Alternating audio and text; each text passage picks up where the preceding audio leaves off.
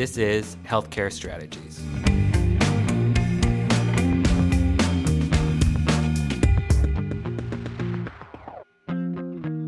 Hello, and welcome to Healthcare Strategies. My name is Kelsey Waddell, and I am the Senior Editor of Healthcare Intelligence and Multimedia Manager for Xtelligent Healthcare Media. As payers find themselves in the midst of Medicare open enrollment for 2022, they are confronting a variety of challenges, some that are evergreen and some that are very time-sensitive. Christopher Ciano, president of Aetna Medicare, is joining us today to discuss how payers can best support members during their decision-making process and the trends that he expects to see take shape during open enrollment this year. Hi, Christopher. Thank you so much for joining us today. Hi, Kelsey. Nice to be here today. So I wanted to just start out pretty broad and just hear some of your projections, and then we can dig into the specifics from there. So first, what trends are you expecting to see in the types of benefits that members are most interested in this year? And what health plan features do you expect will really influence members' decision-making? Yeah, I think that like any year, you'll continue to see sort of key tenets that beneficiaries will look for in a plan, right?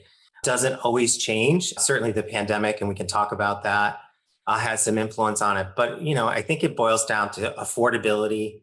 Does a plan fit their specific budget? Simplicity, is it easy to understand and utilize the plan?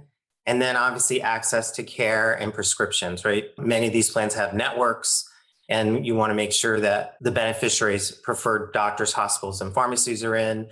And then there's a whole realm of prescription coverage and ensuring that it fits the beneficiary's specific needs. But I do think it gets down to individual beneficiaries' sort of health goals and needs, right?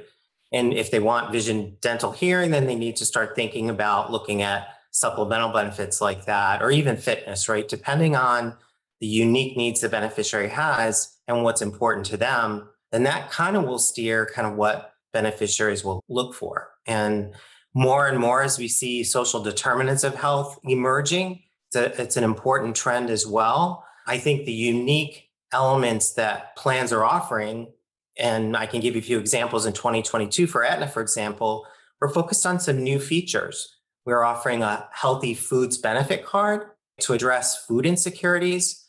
So we basically have provided that option in 28 states and select plans across those states, giving sort of the beneficiary a monthly allowance for nutritious foods. A member's zip code can actually be more impactful sort of than their generic code, right? So when we think about specifically in the dual eligible space, right, very low income, we wanted to create solutions that made sense to the holistic lives of prospective members, both existing and new. And so food insecurity and access to nutritious foods is so important. So we thought now that Medicare is allowing us to be a lot more tailored and flexible, we really wanted to address head on the access to food challenge and sort of take some of that away. And obviously in the past, we've done that with meals, and meals are still a very popular component of MA plans, but specifically to go and get healthy foods where and when they want it is an important element as well. So that's what kind of drove that element, and we'll continue to test and learn and expand it as we go forward. We're offering in many of our DSNP or dually eligible plans, utilities debit cards. So that's new for 2022. Offering this card that has a monthly allowance that could be used towards your basic utilities like water, electricity, gas, et cetera. So we know that the expanded aspect of benefits is such an important trend as we go forward. Excellent. Thank you for that overview. One thing that you mentioned there is affordability, and I wanted to kind of start there for a minute. I know that $0 premium plans are becoming much more common. And I know Aetna has some plans that are available with $0 premium as well. I was just wondering, as enrollment for those ostensibly begins to climb, and as these plans gain more traction, what would you say are some of the challenges that payers might face? And also, what strategies should they be implementing that ensure that those $0 premium health plans are effective at keeping costs low for both health plans and beneficiaries for the long term? In short, what are we looking at here for the long term with these $0 premium plans? Yeah, I think when you look at a $0 premium plan, you want to make sure you understand how comprehensive that plan is. So premium should only be one element in an evaluation of it and as we design it, right, in that regard. It's really important to look at the underpinning benefits. What are the co-payments and cost share, right? And in many of those plans, you want to look at your most common services, right? So our goal is not only to design zero premium plans, which are becoming more and more popular as you start to think about availability. And quite frankly, we're pretty proud because in 22, about 84% of all eligibles across the country will have access to a zero monthly premium plan from Aetna Medicare Advantage.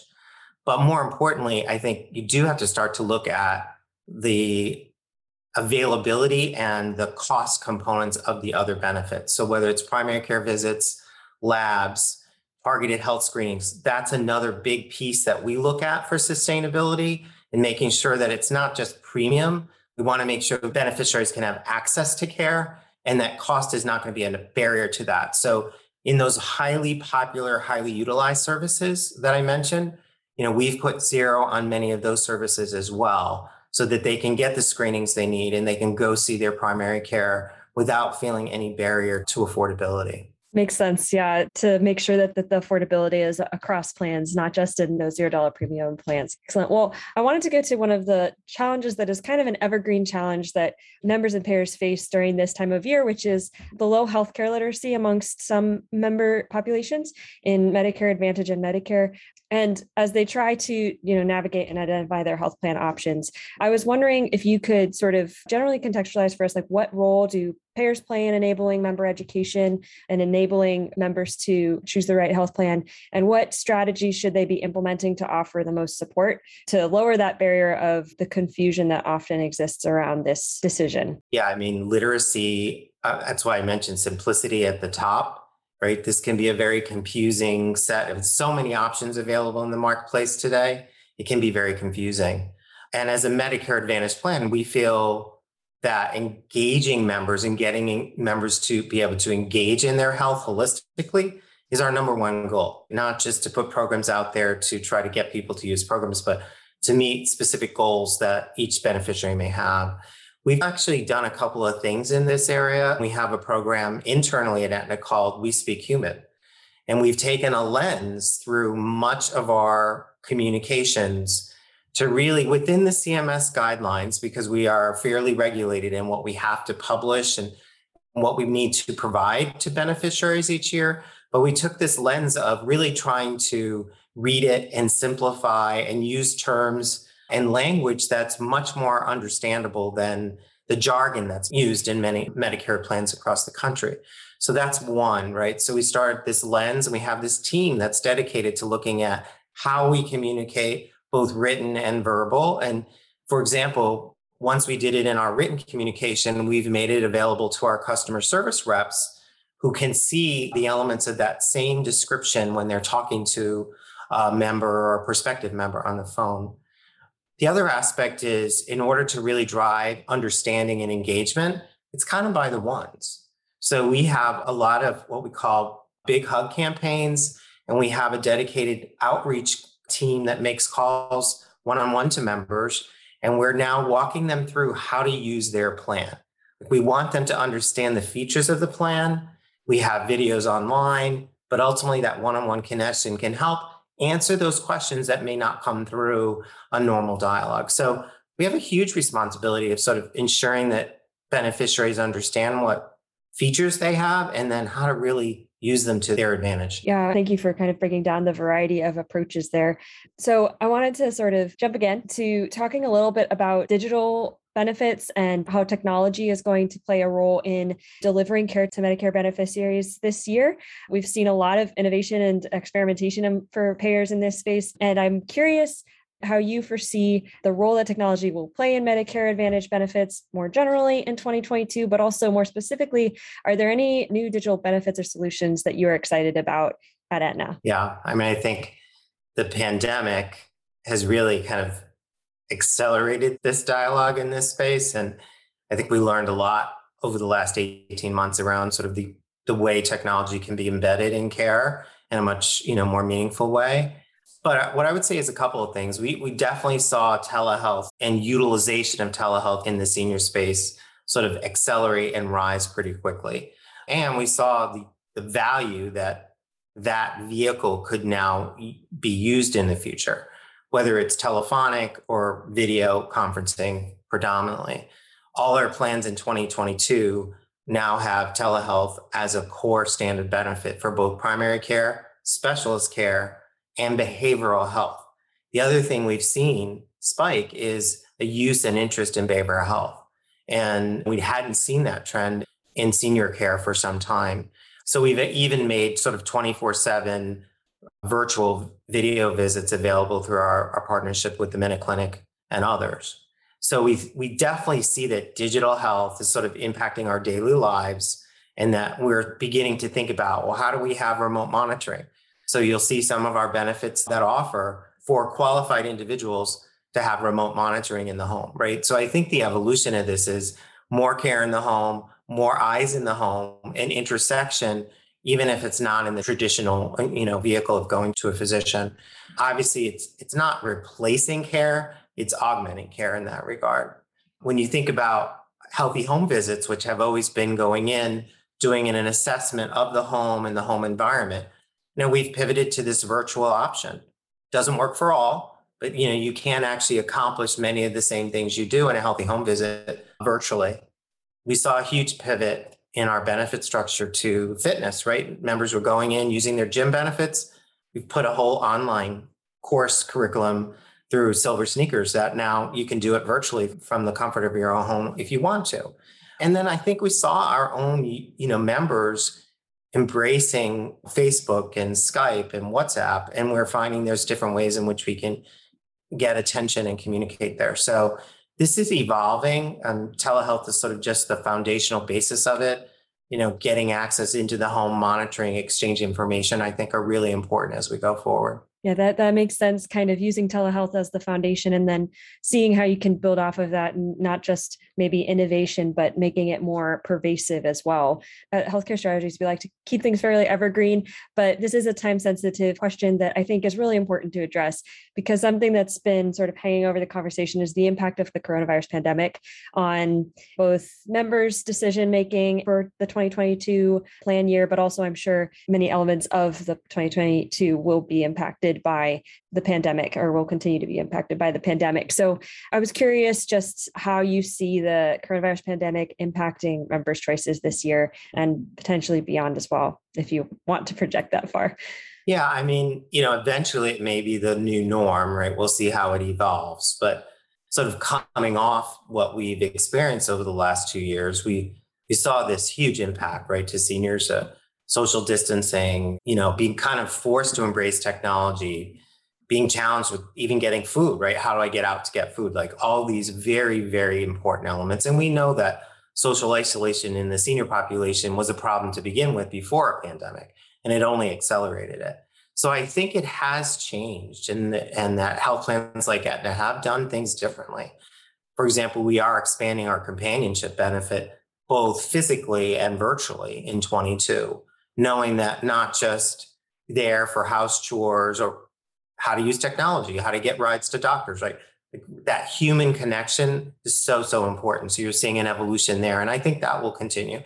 And people may look to plans to see what type of plans have such a benefit in that regard. Whereas maybe several years ago, they didn't, because it was sort of buried underneath. But I think making access to care easier has been kind of the theme post-pandemic or through the pandemic. It forced us to think about programs differently, bringing care into the home. So now we'll provide many of the screening tests. We've been actually sending them into the home and allowing members to actually take the test and mail them back in, as an example. I mentioned the healthy home visits shift in Pivot, right? So OTC, being able to get things delivered to the home. So I think members will start to remember some of those program enhancements and then start to think about them as they think about their plan choices of the future. So it's getting much more holistic in our ability to sort of bring programs together to try to meet individual beneficiary needs. Excellent. Thank you. I always like to ask, just before we get towards the end here, I know that we kept things fairly broad. Is there anything that I either didn't ask about that you wanted to talk about, or that we did mention, but you wanted to talk about a little bit more? Yeah, I would just say a couple of things, right? We know affordability, there's a wide gamut of that, but we know that the demographics of those picking MA plans and the economic status are at one end of the spectrum and sort of concentrated. So, I always think about other things we can bring to the table. One other thing we're doing in 22 is we are providing an Aetna Medicare payment card. So it is providing sort of a card to cover certain out-of-pocket costs, and they get a monthly or quarterly allowance to do that. So that's a new trend, right? We've never offered such a thing where you don't have to actually pay out of pocket. You can use your Aetna payment card. Things like fall prevention, which have been there, sort of are emerging. So we're really increasing our penetration of optionality around ensuring that we have fall prevention and access to safety items, right, in a home delivery way that will help seniors as well. So that's another area. And then lastly, we're putting a lot of focus in 22 on hospice care. Right? Hospice is traditionally carved out of Medicare Advantage plans and run separately by CMS, but we're actually doing a VBID program in certain markets integrating hospice so we can look at it holistically. So again, sort of an evolution, right? Understanding beneficiaries and making sure that the benefits we're offering of a really true value is important. And then we want members to actually use their benefits. And that gets back to that simplicity, education, and engagement. Great. Thank you. Yeah, those bring up a lot of stuff that, again, that has been happening, but not perhaps at the scale that it could be happening at. So it's exciting to see that grow. And thank you so much for coming on today, Christopher, and for offering your insights on this year's Medicare open enrollment season. My pleasure, Kelsey. So good to talk to you. Listeners, we'd love to hear your thoughts about this episode. Feel free to reach out to me at kwaddill@extelligentmedia.com. That's KWADDILL @extelligentmedia.com to share your thoughts. You can also use that email to let us know if there are any health industry related questions or stories you would like us to consider covering. And if you liked this episode and it sparked some thoughts for you, please head over to Apple and give us a few stars and a positive review. Thank you for listening. This has been an Extelligent Healthcare Media production.